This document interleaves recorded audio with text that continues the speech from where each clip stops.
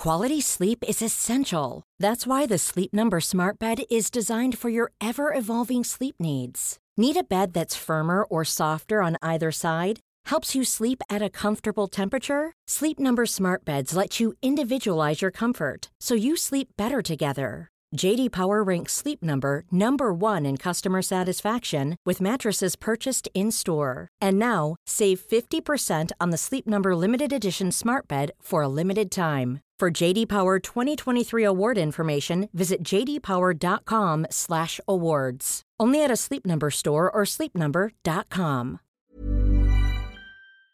Hi, I'm Will Sommer. Welcome to the Daily Beast's Fever Dreams. I'm a politics reporter at the Daily Beast, and I'm currently working on a book about QAnon called Trust the Plan for HarperCollins, coming out later this year. And I'm Kelly Weil. I am also a reporter at the Daily Beast, and I'm the author of the book Off the Edge: Flat Earthers, Conspiracy Culture, and Why People Will Believe Anything.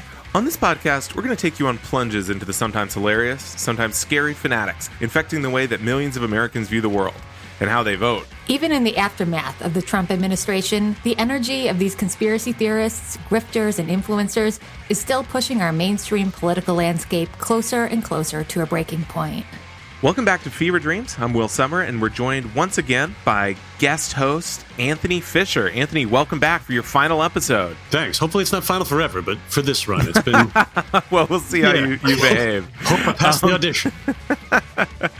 Okay, well, first of all, Anthony, you probably saw it. A little bit of news may have gone under your radar here, but the FBI raided Mar-a-Lago. What do you make of this? Well, I make that everybody's jumping to too many conclusions at once. So that's the one. I'm smart enough to know that I don't know enough. Certainly, we've now, no matter what happens with this investigation, this is going to be litigated throughout the 2024 election. I think that's a certainty. And as far as who approved the warrant, what it was specifically for, what the scope of the investigation is, I don't know. I mean, can't wait to find out. Yeah, it's interesting. I mean, obviously, we're talking about this roughly 24 hours after it happened. There may be some more developments by the time the podcast comes out, or we may not hear about this for another couple months. So instead, I think it can be helpful to focus on the right's reaction to the FBI raid. First of all, one thing that struck me, little joke, is when I first heard that the FBI raided Mar-a-Lago, it was like, well, maybe it's not Trump, right? Because there was that woman who was the Chinese woman who maybe had some intelligence connections, who was hanging out around Mar-a-Lago a few years ago. And it made me think, how many members at Mar-a-Lago do you think potentially could be raided by the FBI? And like guys just in polo shirts who see the FBI windbreakers coming and they're like, oh shit.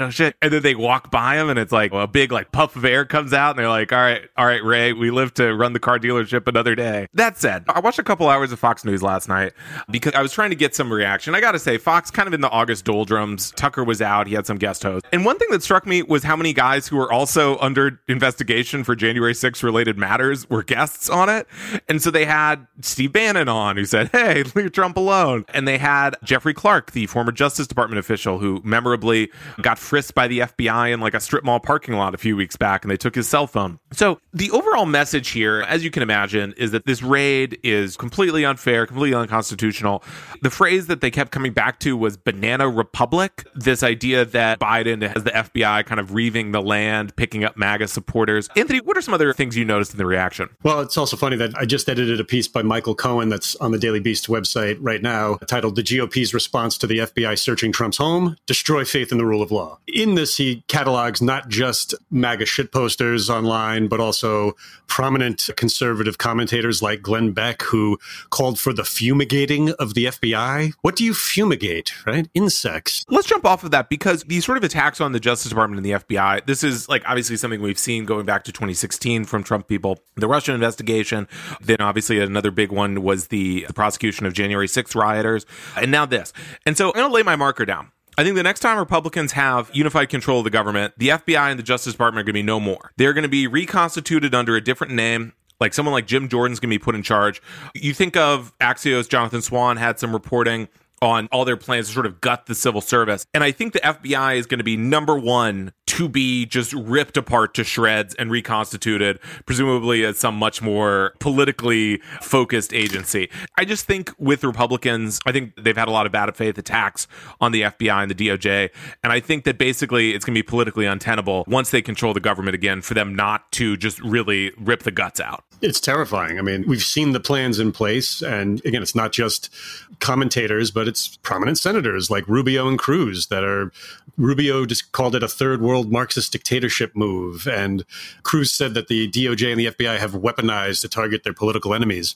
The idea that federal law enforcement could be gutted and that one of the parties is basically telling you that they're going to do this, that this is now the hill they're going to die on. That's the banana republic kind of stuff. It kind of reminds me of how Trump, leading up to the 2020 election, basically said, I'm hearing things about election fraud, and told us the whole time what he was going to do, and then did it. And what happened was terrible. So I don't think it can be overstated how dangerous this could get. That sort of leads into, is it Civil War time? I don't think so. But we're seeing a lot of language. I think this has really kind of revved up a lot of stuff, whether it's on forums like the forum once known as the Donald, and then from some conservative commenters as well, that it's like, it's war. Oh, this is war. Oh, Merrick Garland is pushing us towards a civil war. The one thing I wanted to highlight is, here's a quote from Steven Crowder from last night, the night of the raid. Tomorrow is war. Sleep well. I feel like I got a lot of stuff that was like, go to bed, my sweets. Tomorrow it's wartime. If you recall, like, just real quick, like Andrew Breitbart's been dead for 10 years now, but that was his rally cry. When he would make those videos, he would end it with war, and his fans would hashtag with war. Like you, I too don't believe that there will be a blue-gray type civil war in this country. But the schisms about politics and reality and the rule of law, I think, are already happening. Right. I mean, that's where we're going to take this is these guys love war, and they love talking about, like, they love that word specifically, war. And that's because of Andrew Breitbart. And so Andrew Breitbart, for folks who don't remember, who died back in 2012, his thing was saying insanely obvious things, and then they became like these treasured chestnuts of the conservative movement that they tote around and mention in every speech. And so the other obvious example here is politics is downstream of culture. And if I could tell you folks how many times I've read in a column, how many times I have heard in a speech that like kind of meaningless line, and then they kind of ruminate on it. The other example here, not Andrew Breitbart, that line kind of competes with Benjamin Franklin, a republic, if you can keep it, for like just every single time people tote it out. And it's like, yeah, we all heard it. I know. Nevertheless, the other one, big one, as you mentioned, is war. And so they'll say like war and then attribute it like a quote to Andrew Breitbart. But folks, it's just a word. I was thinking about this today. It's like tree, Will Summer. That's your bold environmental statement, isn't it? They just love it. And they love that big Andrew Breitbart, big old blockhead. And I can say that as a big headed guy myself. And they love his gif of him just being like, war. And then what happens? I mean, for people feel like a little concerned that he's going to set off a civil war or whatever. I mean, I don't know. They already tried to overthrow the government. I feel like the ship maybe has sailed in terms of things falling apart. But these guys also love to be like, look what you made me do. You know, now we have to do a civil war because you raided Mar-a-Lago. Yeah. It also harkens back to the fake news thing, which you could argue was started by Hillary Clinton late in the 2016 election, like making fake news as a phrase, a thing.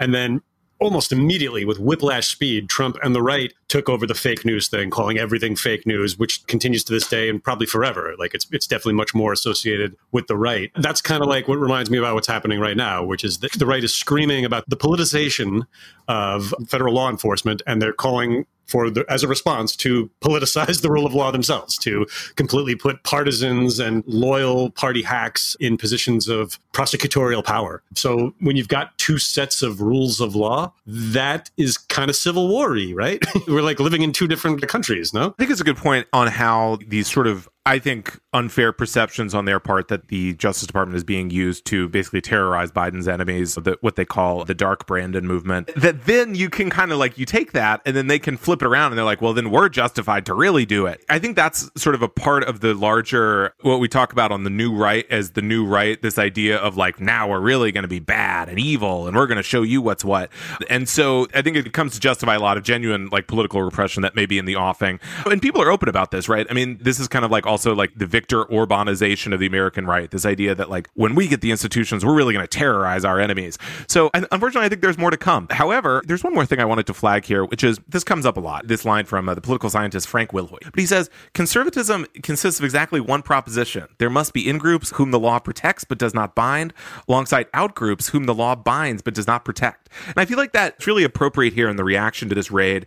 Every time the FBI arrests a Trump ally, or maybe a January 6th person, there's this idea that's like, hold up, that's what prisons are for? For me? Like, this isn't fair. And so in the way that Trump was like, they didn't even announce this raid, and they opened my safe, the place where I keep my most secret things the FBI might be interested in. And I think certainly from the kind of the pundit point of view, in these kind of bad faith ways where they just like, whoa, like the law's being enforced, this has never happened before. Everything's got to be like a top-down conspiracy theory. So as I'm sure you've seen, like I think Eric Trump insinuated that Joe Biden himself was responsible for the raid, that's how this works, that a president green lights an FBI raid. He says, no more malarkey. Yeah. Yeah, classic throwback to the 22 VP debate, malarkey. But Biden's having a very rare in his presidency, a good week. Biden's had like political successes. The idea that he would want to like throw out that bit of the news cycle and intentionally incite accusations that he's going after a former president for political purposes just doesn't make any sense from political analysis point of view. But it does continue to feed this narrative that the deep state is in charge, that they installed Joe Biden, that he wasn't legitimately elected, and now he's doing their will. Well, I'm sure we'll be hearing more of this to come. It's very intriguing, and I think we're sort of in a phase where like the lines weren't quite figured out. The talking points were like a little loose, I felt. It was like a little reactive, but I'm sure there's more to come. I mean, they're going to find, I think the Russia investigation, the reaction to it made clear that like there will be a counter narrative that's built. They're going to find their equivalent of the new FBI lovebirds or whatever who are on this raid, and then you can kind of build a whole flourishing right-wing ecosystem to distract people from the actual investigation. Anthony, they say small minds discuss people, average minds discuss events, and great minds discuss ideas. But I might add a corollary to that. The greatest minds discuss concepts. We're here today to discuss Conceptual James, one of the greatest right-wingers out there, one of the greatest players, the king of concepts himself, and unfortunately he's fallen on the online battlefield. What is going on? Who is James Lindsay? Why does he love concepts so much, and what has become of him? Yeah, well, I mean, in the Brooklyn mafiosi scene, they call him Jimmy the Concept, but James Lindsay is, like Jordan Peterson discussed a couple of weeks ago on this podcast, a intellectual dark web type figure who came to fame as a self-described left-leaning liberal who was merely exposing anti-woke corruption in academia. That was a few years ago, but he was promoted by people like Barry Weiss and Steven Pinker and all the leading lights of the intellectual dark web, been on Joe Rogan's show many times, including in this calendar year when he has already become quite deranged. And he was permanently banned from Twitter late last week over repeated transphobic commentary, I guess is the word. He's just like the best way to describe him is he's just a straight up shit posting bully who has increasingly shown his fascistic tendencies, but is a very influential person on the anti-woke right and center who has been instrumental in drumming up both the critical race theory moral panic and the quote unquote groomer moral panic. He's the one that popularized the OK Groomer hashtag. And it's only because he's a little rougher around the edges that he's not as mainstream as Christopher Rufo, but they are peas in the pods. They're allies. And upon his banning from Twitter, Rufo tweeted that this was an outrageous act of censorship. And I should point out the irony that these are both people who call for speech bans, who call for book bannings, who calls for ideas to not be discussed, who call for people to be fired for having bad politics. So I've got a piece up in the Daily Beast today that is titled, "The Banned OK Groomer Guy James Lindsay is Not a Free Speech Martyr." And that's basically the take, is that however you feel about his hypocrisy and his supporters' hypocrisy, posing as free speech advocates, quote unquote, liberals who are just into having difficult discussions and are fighting back against the regressive left, that's all bullshit, as we know. But why this is truly not a free speech controversy is because Twitter itself was exercising its right of free association to kick him away from their table. He was an annoying gnat. He made the experience unpleasant. He violated their terms of service repeatedly, knowingly, and got away with it hundreds and hundreds of times. I will say that. Twitter was really late to pull the trigger on this one. And even though I'm a free speech advocate myself, I take no great delight in Twitter bans in general. It's a discussion for another time. Twitter was exercising its right of free speech in the marketplace of ideas. And that's why James Lindsay is not a free speech martyr. I think that's a great point. I think what's important to situate James Lindsay, as you have here, is that along with Christopher Rufo, these are the guys who are responsible for a lot of the sort of language jujitsu we've seen over maybe the past year and a half. Usually they call their shot kind of like Babe Ruth pointing to the bleachers, and they'll tweet something like, "Time to rebrand the federal income tax as financial terrorism. Everyone, just start calling it financial terrorism. And then when people say it's just taxes, say, oh, you're a terrorist. They do stuff like that. And so in this case, they said time to rebrand. I believe I'm essentially quoting Christopher Rufo here instead of Conceptual James. But the gist is they say, instead of talking about like race in schools, we're going to call it critical race theory. And instead of saying, just talking openly about LGBT issues in schools, we're going to say anyone who does that is a pedophile. And then we'll just say, oh, you're a groomer to anyone who disagrees with us. And so, I mean, they're really obvious about it, and yet they gain some traction. But ultimately, it's interesting that Conceptual James came up with the groomer thing, because ultimately that, I believe, was what did him in. Well, yeah. I mean, the thing is, he tweeted that groomer thing thousands of times. I don't know exactly why. I reached out to Twitter for comment. I don't know exactly why this is the one that did him in. But you said that it got them some traction. I think it did a lot more than that. I mean, like Ron DeSantis's press secretary uses groomer now and accused anyone of opposing the so-called Don't Say Gay law in Florida of grooming. Trump, obviously, the ecosystem in which James Lindsay runs, those messages get to Trump, and he adjusts on the fly. Very recently was talking about Marxist communist groomer teachers at a recent rally. Again, going back to a recent episode of Fever Dreams, the now far-right Libertarian Party tweeted in support of James Lindsay's admiration of Senator Joseph McCarthy, as in McCarthyism, as in the Red Scare, as in the witch hunts, which are repudiated by everybody, supposedly until recently, I guess, including the right. And the Libertarian Party is quoting James Lindsay, saying that McCarthy was wrong, he underestimated the communist threat in America. The Libertarian Party, if it stood for anything, used to be, till a couple of weeks ago, free speech, that you don't censor your political enemies. To tweet in support of McCarthyism, it's heartbreaking and it boggles the mind. Yeah, I thought this was an interesting grace note to sort of what we discussed about the libertarians, because people might think of the Libertarian Party, I certainly would, as sort of like, hey man, pass the bong, or like, hey man, pass the blockchain, something like that, right? These guys. But now they're tweeting, oh, in honor of Conceptual James, oh, deceased, we miss you, man. The Red Scare didn't go far enough. Like, who are these guys? What effect has Conceptual James wrought on our libertarians? Yeah, there's few things that we kind of all agree on at this point that were once culture war touchstones, like the Vietnam War and McCarthyism. I think everybody sort of agreed these were bad. These were mistakes. These should not be repeated. We should learn the lessons of history. As you know very well, the culture of online political trolling is wrought with irony. You're not quite sure, like, if this is trolling or not. I don't really think it is at this point. I think that, like, it's just pretty much explicit culture war all day. But like you said, the libertarians kind of were sort of harmless and pushing certain issues to the forefront that would maybe later get addressed by the major parties. Now it's just straight up right-wing culture war trolling. So Anthony, on the topic of Conceptual James, where do you think Conceptual James goes from here? And what will become of his ideas? Well, the thing about Conceptual James, like quite a few of the right-wing culture war trolls who hate Twitter, who beg Elon Musk to buy Twitter and not have no content moderation, these people, their biggest platform is Twitter.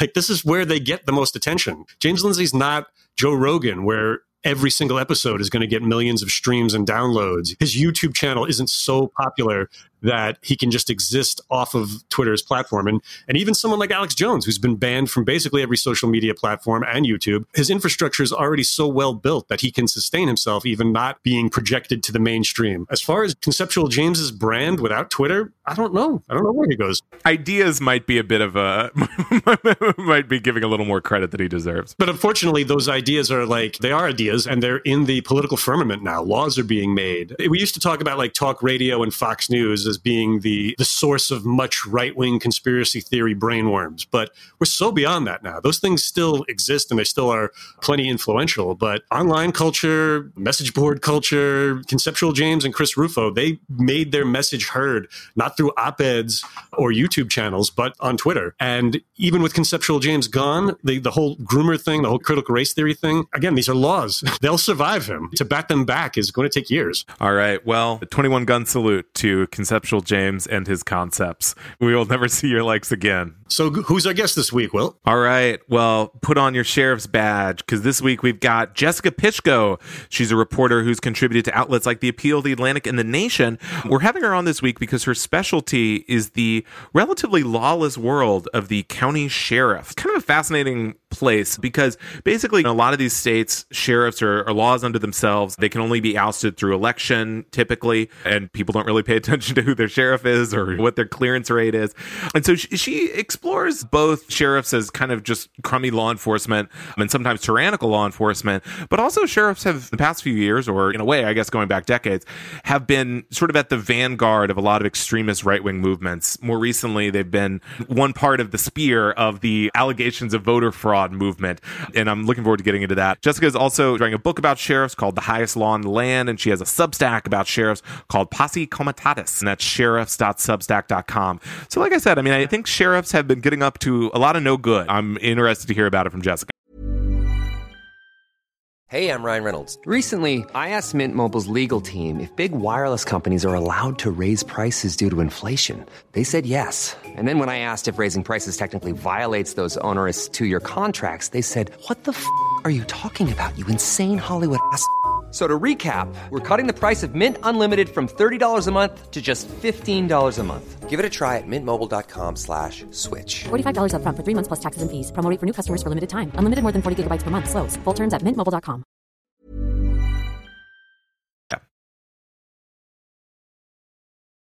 Fever Dreams, like all Daily Beast journalism, exists because of the generous support of our subscribers, the people who pay for access to Daily Beast reporting and who are, quite frankly, our favorite people on the face of the planet. Want to get in on all the action? Join now and get unlimited access to Beast reporting, exclusive ad-free newsletters, and our undying appreciation. Head to feverdreams.thedailybeast.com to sign up.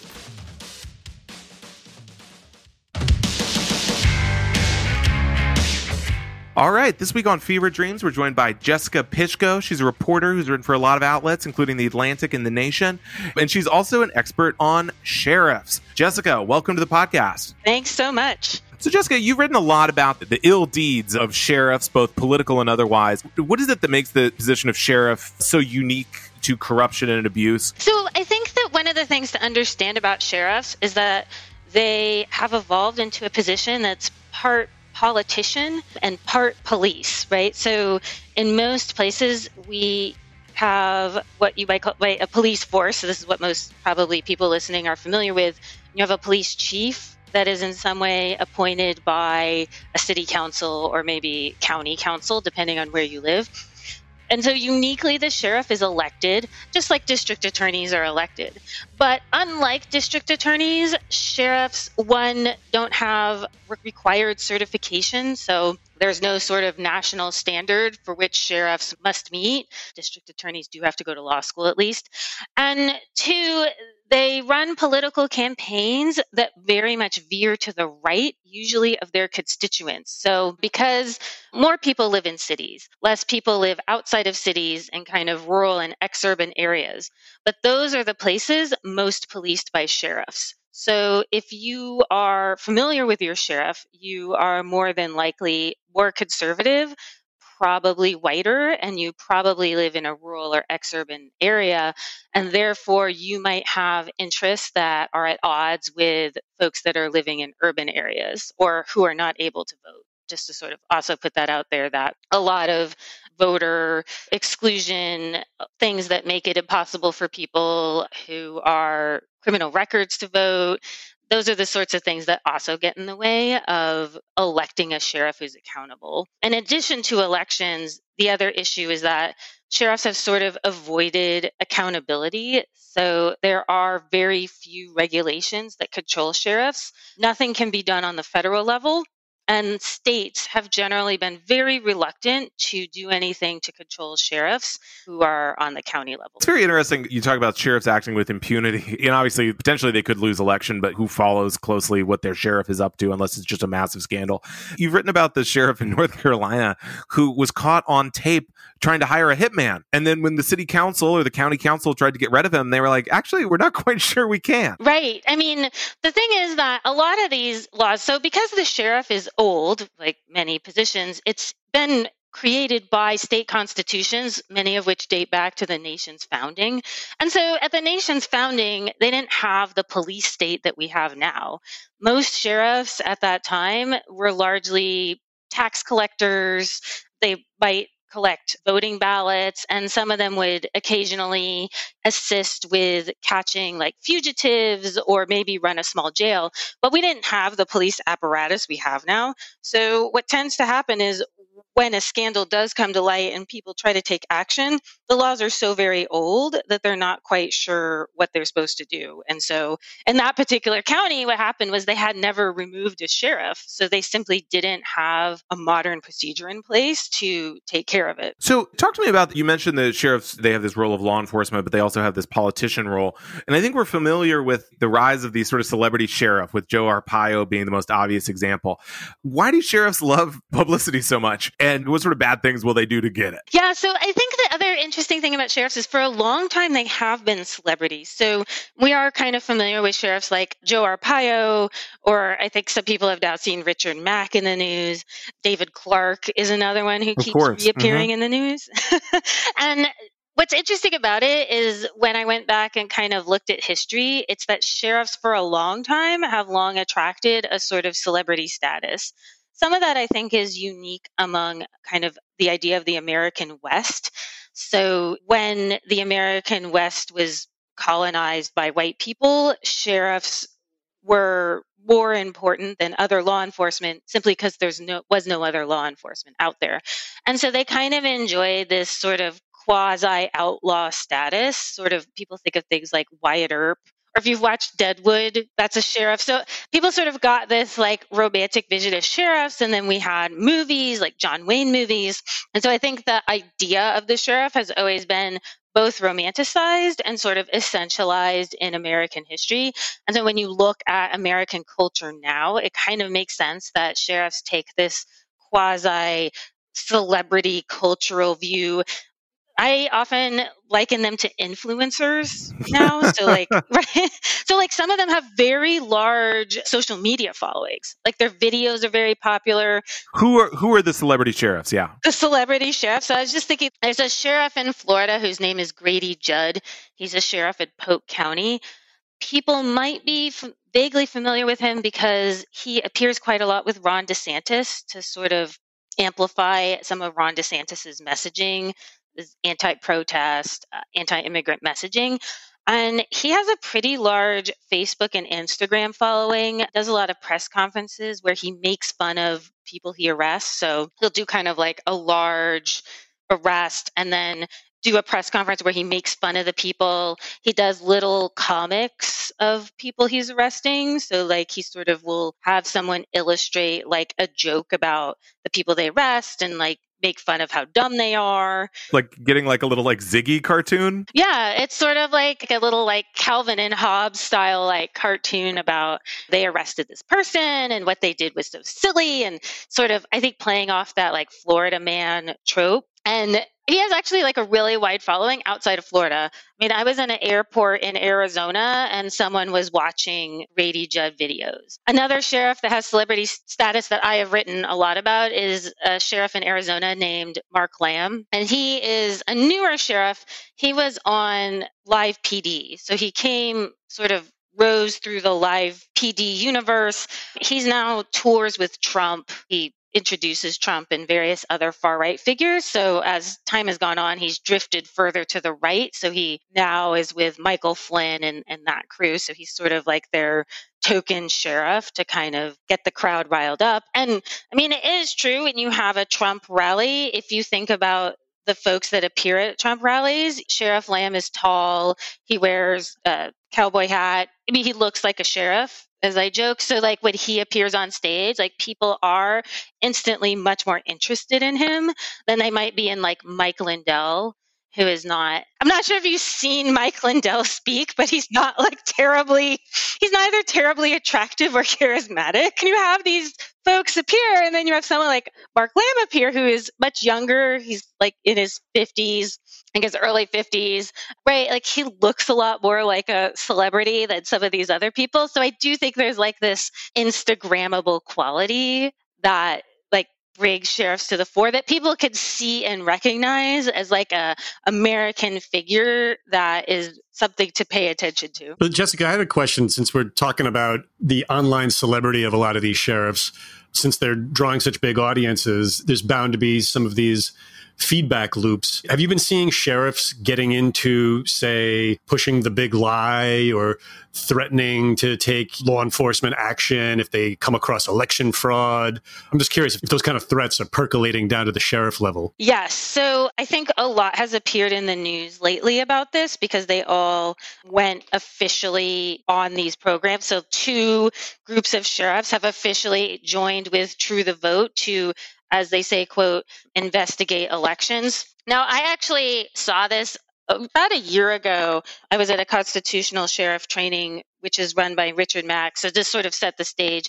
The Constitutional Sheriff and Peace Officer Association is a far-right group. Easiest to think of it as an offshoot of the Oath Keepers. They started, what in essence happened was that Stuart Rhodes founded the Oath Keepers, wanted an organization that would recruit law enforcement people into the sort of Oath Keepers. So he asked Richard Mack, who was once a sheriff in rural Arizona.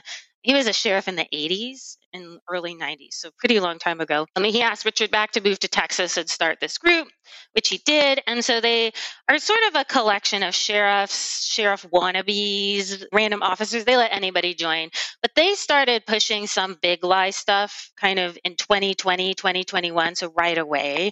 So it wasn't terribly surprising to me when they began to announce that they were officially investigating quote unquote election fraud. One of the sheriffs who have done so, there's a sheriff in Michigan. His name is Sheriff Dar Leaf. He began investigating quote unquote fraud a long time ago. He got a bunch of money and funding from Mike Lindell, the MyPillow guy, and started to go around. He's in Michigan. So he started going around rural Michigan harassing these election coordinators, right? So you sort of have this, people now are more aware, right? But you have a person who basically is in charge of elections, and they're usually like a lifetime civil service person. So they're not like, it's not a particularly political position in general. Now, maybe it is. But at the time, it was not a political position. So you have these sort of, many of them were women in their like 50s who had been at this position a long time. And so he started going to these election coordinators and asking them for access to their voting machines. Mike Lindell has the sort of paranoid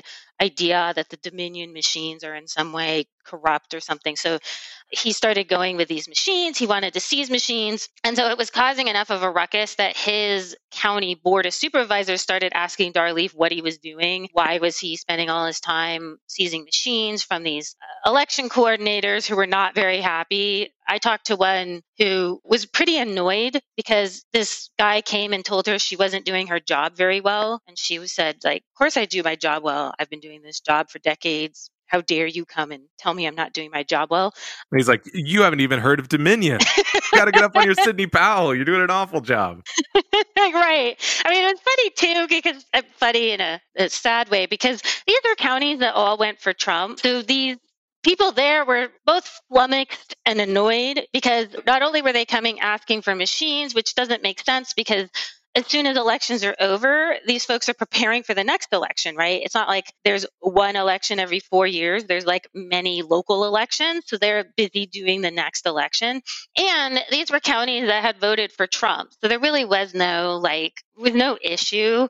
There's been a percolation of small things, sheriffs sort of alleging that they have been, quote, investigating. None of them have resulted in any charges. And the other group that is paired with True the Vote is Sheriff Mark Lambs. He has a sort of his own sheriff group that he calls Protect America Now. So his program is Protect America Vote. I'm trying to figure out if it's Protect America's Vote, but the website is protectamerica.vote. So I was trying to figure out like what was the proper name for it. They maybe got a little too clever with it. I think they got too clever. So I'm trying to figure it out myself. So he started a program with True the Vote, and they claim they're going to start a quote election hotline so that people can like call their sheriff if they think there's a problem. They're kind of doing this thing where they're suggesting that quote unquote whistleblowers or snitches call the sheriff if they see something untoward. It's not clear to me what they'll do with these complaints. And again, I want to emphasize that like as of now, I just want people to keep in mind that none of these so-called snitches or whistleblowers have ever been substantiated. So there hasn't been any prosecution that came through a True the Vote channel that was actually a case of voter fraud or irregularity. I find these sheriffs and their voter fraud hunts so fascinating. I remember maybe when they were kicking these things off, this sheriff in Wisconsin said, I'm going to have a press conference and I'm going to bring charges of voter fraud. And so I thought, did he catch one of the mules? What's going on here? I was watching the press conference and then he just announced that he wanted to charge members of the Wisconsin Election Commission just for changing the law to make it easier to get nursing home ballots. But it's well, that's kind of a political I don't really think that's a crime per se. But I mean, it seems like these guys are willing to do that. You sort of hinted at this, Jessica, but it seems like the sheriff has a long history going back decades, the position of sheriff within extremist movements and as sort of the ultimate law of the land. Your Substack is called Posse Comitatus, which obviously calls back to the Posse Comitatus movement. Give me the long view on the role of the sheriff in right-wing extremism in America. Yeah, so Posse Comitatus means literally power of the county, and there's sort of multiple ways it's been used, just to kind of clarify. So one way it's been used is that back in the day when sheriffs were invented, which is back in England, so they say, the first mention of sheriff is in the Magna Carta, so allegedly that's when the office was created. The sheriff had what was called the hue and cry. So the essence was if the sheriff thought that something needed doing, so someone needed to be caught, they would call up all the able-bodied men in the community and they would bring their pitchforks and guns and go chase after them. These guys love being deputized. Being deputized is a big thing in the right-wing imagination. People love being deputized. It kind of, when you think of the militia movement, that's basically what it is, right? It's cosplay, pretending like you're chasing bad guys. I mean, and also to sort of, it's funny, but in a way, it has a terrible history. So I was looking at the history in California, which California was largely run by what was called vigilante justice. And so vigilante justice were vigilante committees. So the vigilance committee would meet in a bar. I mean, this was sort of what would happen. They would meet in a pub. It was basically all the important white guys would meet in a bar and say, we think this person is stealing horses. So we're going to get all our guys and guns and go after these people. I mean, and in fact, the infamous Chinese massacre was a case where the Vigilance Committee got together and was like, we think something needs to be done. We're going to go after the Chinese community. What was often happened was the sheriff would be there. So the sheriff was part of the Vigilance Committee, but the sheriff didn't necessarily have control. So this, I think, is important to keep in mind about the militia movement. The men of the town would say, well, we're going to go after this person. And the sheriff would say something like, oh, well, okay, that seems fine. And when faced with a group of men with guns and everybody else, the sheriff is sort of I'm going to go with what these guys with guns are doing. They seem okay. And there is some survey research to suggest that sheriffs are more likely to have positive views of militias. They're okay with militias more than general people. And this is something that happened too in the era in which lynchings were a regular occurrence. A group of people would come to the jail and the sheriff ran the jail and they'd say to the sheriff, well, we're going to come into this jail. You join us or we're going to kill you. And the sheriff might be yeah, it's cool. I'll just leave the door unlocked. It's fine. Right. So sheriffs sometimes were at the vanguard, but sometimes we're also collaborating because why would they? I think their attitude was well, why would I stick my neck out for people that I don't really affiliate with? I more associate with these other people. And so as time went on, I kind of don't want to minimize the role of sheriffs in histories of racism and slavery. They were really essential to killing off Native people in the West, killing off Mexicans, murdering Black people, enslaving Black people under the sort of system in which they would jail people and then disappear them to work camps.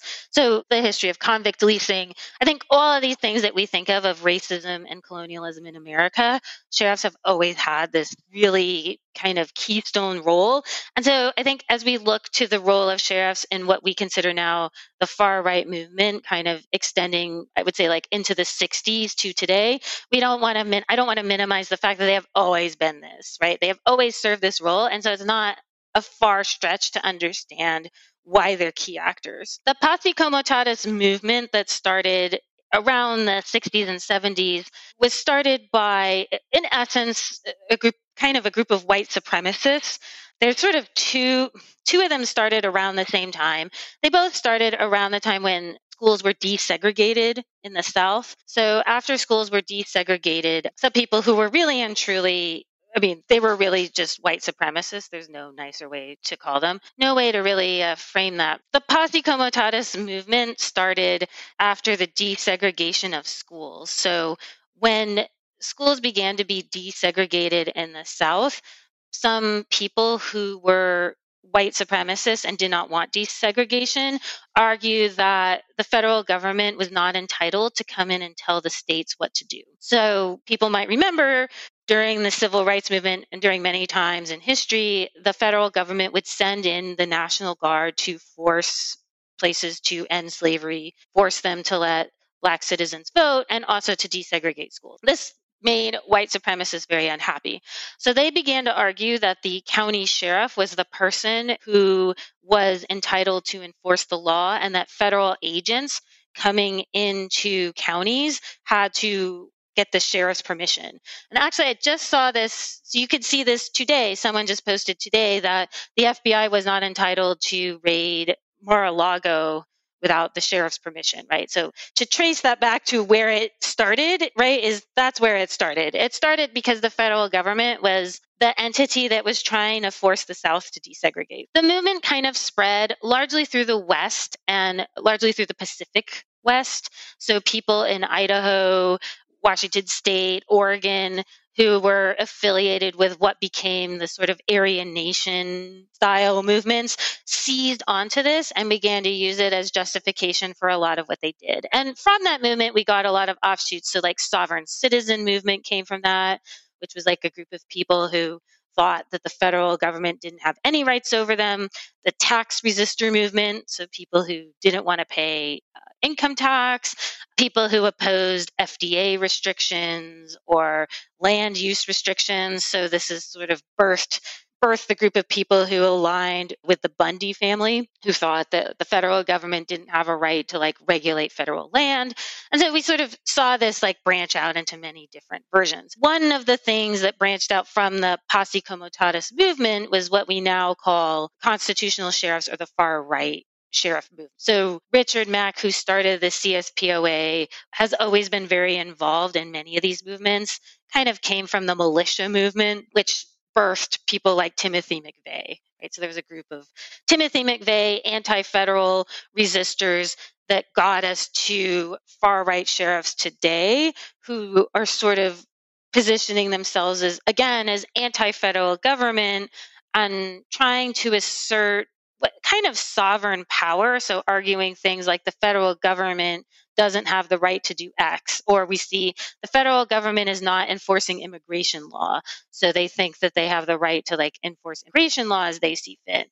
And that's branched out into many other things. So I'm seeing the federal government, for example, is not enforcing election law. The federal government is being too soft on the police or defunding the police. And so we need to reassert this. And I think we see that in a lot of Republican governor stances. So Greg Abbott, Ron DeSantis are very much kind of taking this like state sovereign, I'm not going to do what the federal government says. Very interesting. And you really tag that whole kind of ideological history there. So Jessica, these sheriffs, they get up to, it seems like they can often do a terrible job running jails, just all these kinds of awful things. I mean, when you think about all the sheriffs you've reported on, what are some of the most outrageous or bizarre things you've seen sheriffs doing? Well, I think the most frightening thing that I see is that, there's two subsets. I think one is this anti-government movement. But the other thing is honestly the impact on people in their counties. So we see jails are incredibly dangerous and run by sheriffs. We have seen them really much resisting accountability. So even as prison populations have fallen and there's a lot more police oversight, not enough police oversight, I want to add, but there is some increasing police oversight. Sheriffs have really resisted that. So at every turn, they've resisted reform, they've resisted accountability, they've not wanted to make their jails safer. And so I think that this attitude of, well, I don't have to do what sort of mainstream kind of administrative people want to do, this populism, has really, it's really hurting people, right? Like people are dying in jails because they don't have access to healthcare or addiction treatment or suicide prevention. So the idea that sheriffs are just like sort of silly people saying silly things is cruel and bad, but also they are in charge of really people who need a lot of care, or if you are an immigrant or if you are a person of color, the idea that your sheriff runs around spouting ideas that were popular among segregationists is not exactly a soothing idea.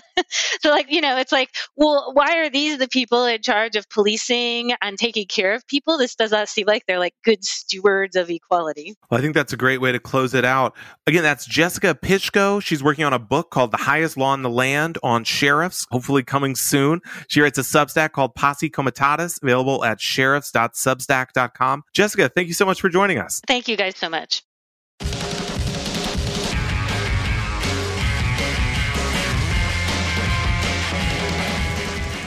Okay, Fever Dreams listeners, this is it for me. This is the last segment of my stint co-hosting Fever Dreams, and that brings us to a truly terrible place, Fresh Hell. Will, where are we in this week's Fresh Hell? Okay, so this one, there's a lot going on in this one, and you know it's going to be a good segment when I say up top, the following are all allegations made illegal in a lawsuit, okay? I want to stress that up top because... Take it up with the legal documents. I'm going to try to say as much as possible, allegedly, but I just want to say these are all allegations. Okay, here's the deal. James O'Keefe, the prankster prince of the right, undercover kingpin, the undercover pimp, etc. He has an organization called Project Veritas. People may know it from its sometimes successful, more oftentimes botched stings on Democrats and right-wingers James considers insufficiently conservative. But I gotta say, based on this new lawsuit, Project Veritas seems like maybe not the greatest place to work. So a former administrative assistant there named Antoinetta Zapier, I think I'm pronouncing that right, longtime administrative assistant at Project Veritas in Mamaroneck, New York. And she has quite a tale to tell. The New York Times reported on this. And in fact, we will have a story up Wednesday getting into it. Her lawyer described it to me as Animal House, and not in a fun way, it sounds. And so she essentially was fired from Project Veritas recently. They have what I would say is kind of a curious explanation for why she was fired. They claim she gave a rude phone call to someone who was kind of a crank caller. I listened to the phone call and it doesn't seem that rude, certainly by the standards of an organization known for its trollishness.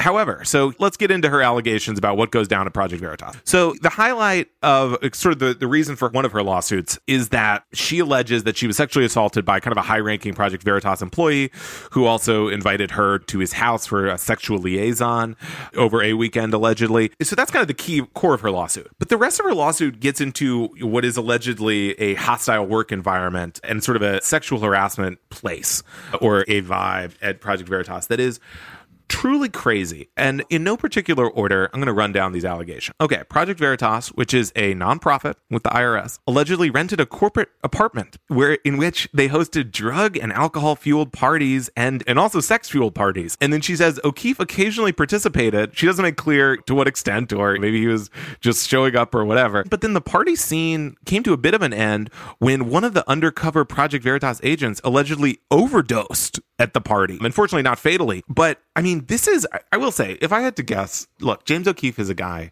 who recorded a very choreographed video of himself dancing, him and other associates, dancing to Prince's Controversy. But this is a little more controversy than even I expected him to get involved in. Allegedly, a Project Veritas employee. I mean, just the amount of sex talk in Project Veritas, allegedly. James O'Keefe allegedly accidentally, he was doing a presentation with his laptop hooked up to the screen and porn was playing in another window. And everyone's like, Jay, you got some porn there. This woman claims she once walked into his office to get something and he had porn up on the TV. Just getting directly into the allegations about O'Keefe. She claims that he was really he wanted everyone in the undercover group to read this book and watch the Jennifer Lawrence movie Red Sparrow about Russian spies, female Russian spies using their sexual wiles to seduce their targets. And that actually isn't that far off from how supposedly Project Veritas Veritas has operated. The New York Times has reported that they had sort of a honeypot house in Georgetown targeting, I believe, federal officials. But here's sort of the creme de la creme, maybe, of these allegations. Allegedly, this woman claims James O'Keefe had a party. He made her pay hundreds of dollars to buy alcohol for a party for the New York Young Republicans on a boat. And then when she showed up to clean up the boat, James's guests had pooped all over the boat. What do you make of this, Anthony? Conservatism really is the new punk rock, huh? Well, first of all, I grew up in the Hudson Valley, and that this is all happening in Mamaroneck, or at least a lot of it. Obviously, the boat isn't happening in Mamaroneck and Georgetown, but Mamaroneck is a upper middle class, very quiet suburb of New York City, right near the Connecticut border. It's where doctors and lawyers and even when we're on a budget, we still deserve nice things. Quince is a place to scoop up stunning high-end goods for 50 to 80% less than similar brands. They have buttery soft cashmere sweaters starting at $50, luxurious Italian leather bags, and so much more. Plus, Quince only works with factories that use safe, ethical, and responsible manufacturing. Get the high-end goods you'll love without the high price tag with Quince. Go to quince.com/style for free shipping and 365-day returns. Accountants live. So wild sex and drug fueled Project Veritas apartment parties is really out of step. You'd think would be a lot more noticeable than if it were happening, say, in a Times Square apartment building or a hotel. So these are delicious details. Again, they are all allegations, though they are included in court documents. I don't really know what else to say other than these guys are letting their hair down. It takes a lot of work and discipline to put together mostly unsuccessful stings that are often even an embarrassment to the right because they're so overhyped and so frequently disappointing. So after a hard day of work doing that, you got to let it rip in Mamaroneck. Well, Anthony, I got a couple more allegations for you. All right. First, on the topic of James O'Keefe and women. Allegedly not the classiest guy in terms of how he talks about women. This former administrative assistant alleges that James referred to one woman as a train because of the shape of her body, complained about another's weight, talked about it, and referred to another woman as Belle because she was, quote, shaped like the Liberty Bell. But actually, that's relatively nice compared to what else he allegedly did, according to this woman. She claims that he secretly recorded conversations with his then girlfriend, a woman who, I'm not going to name her here, but she's sort of another conservative fame ball, allegedly recorded these conversations talking about their sexual activities. And then James, without this woman's permission, allegedly distributed this audio around to his buddies. Another employee allegedly was talking about women at Project Veritas, talking about their breasts in rather explicit terms. It sounds like the description given in this lawsuit is like a pretty crazy work environment. Yeah, I mean, but what are you signing up for when you apply for a job at Project Veritas? And Project Veritas is I've seen the ads. I've seen the ads when they go up on LinkedIn. Work with us, a rising media company. But the reputation precedes them. So I'm not saying that anyone deserves to be treated to a hostile work environment, but the predilection for misogyny and just kind of poor behavior is kind of baked into the brand, right? Well, I mean, this is a guy, James O'Keefe, who, and there's no allegedly about this, once tried to sting a reporter, I believe for CNN, by inviting her onto a houseboat filled with sex toys at some sort of bizarre sting operation. That's kind of the caliber of group you're getting in with. On the other hand, you have to imagine Project Veritas is a group that receives a good amount of money from conservative donors. And I think its core function, which is getting insanely low-level members of media organizations and liberal groups to talk a little trash about their bosses or whatever, is actually not that difficult.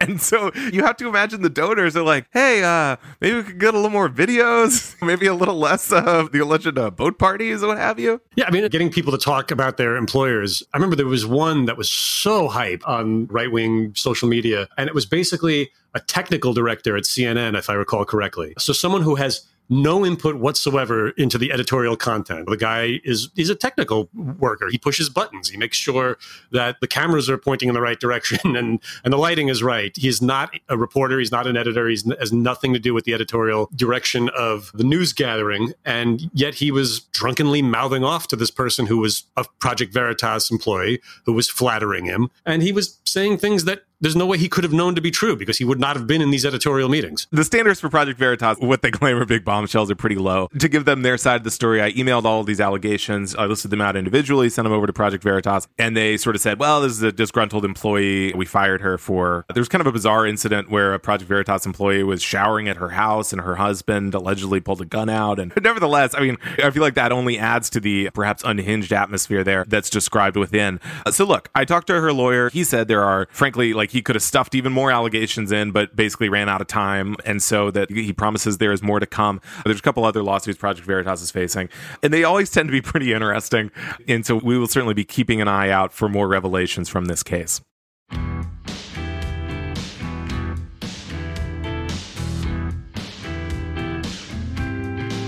On that note, let's wrap up this episode of Fever Dreams from the Daily Beast. In future installments, we'll also be speaking to some amazing guests at the Daily Beast and beyond, from politics to popular culture. We hope you'll subscribe to us on your preferred podcast app and share the show on social media and at your family dinner table.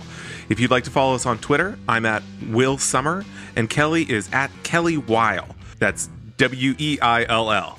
Come say hi. This podcast is produced by Jesse Cannon with music by Brian DeMeglio. Thanks so much for listening, and we'll see you next time.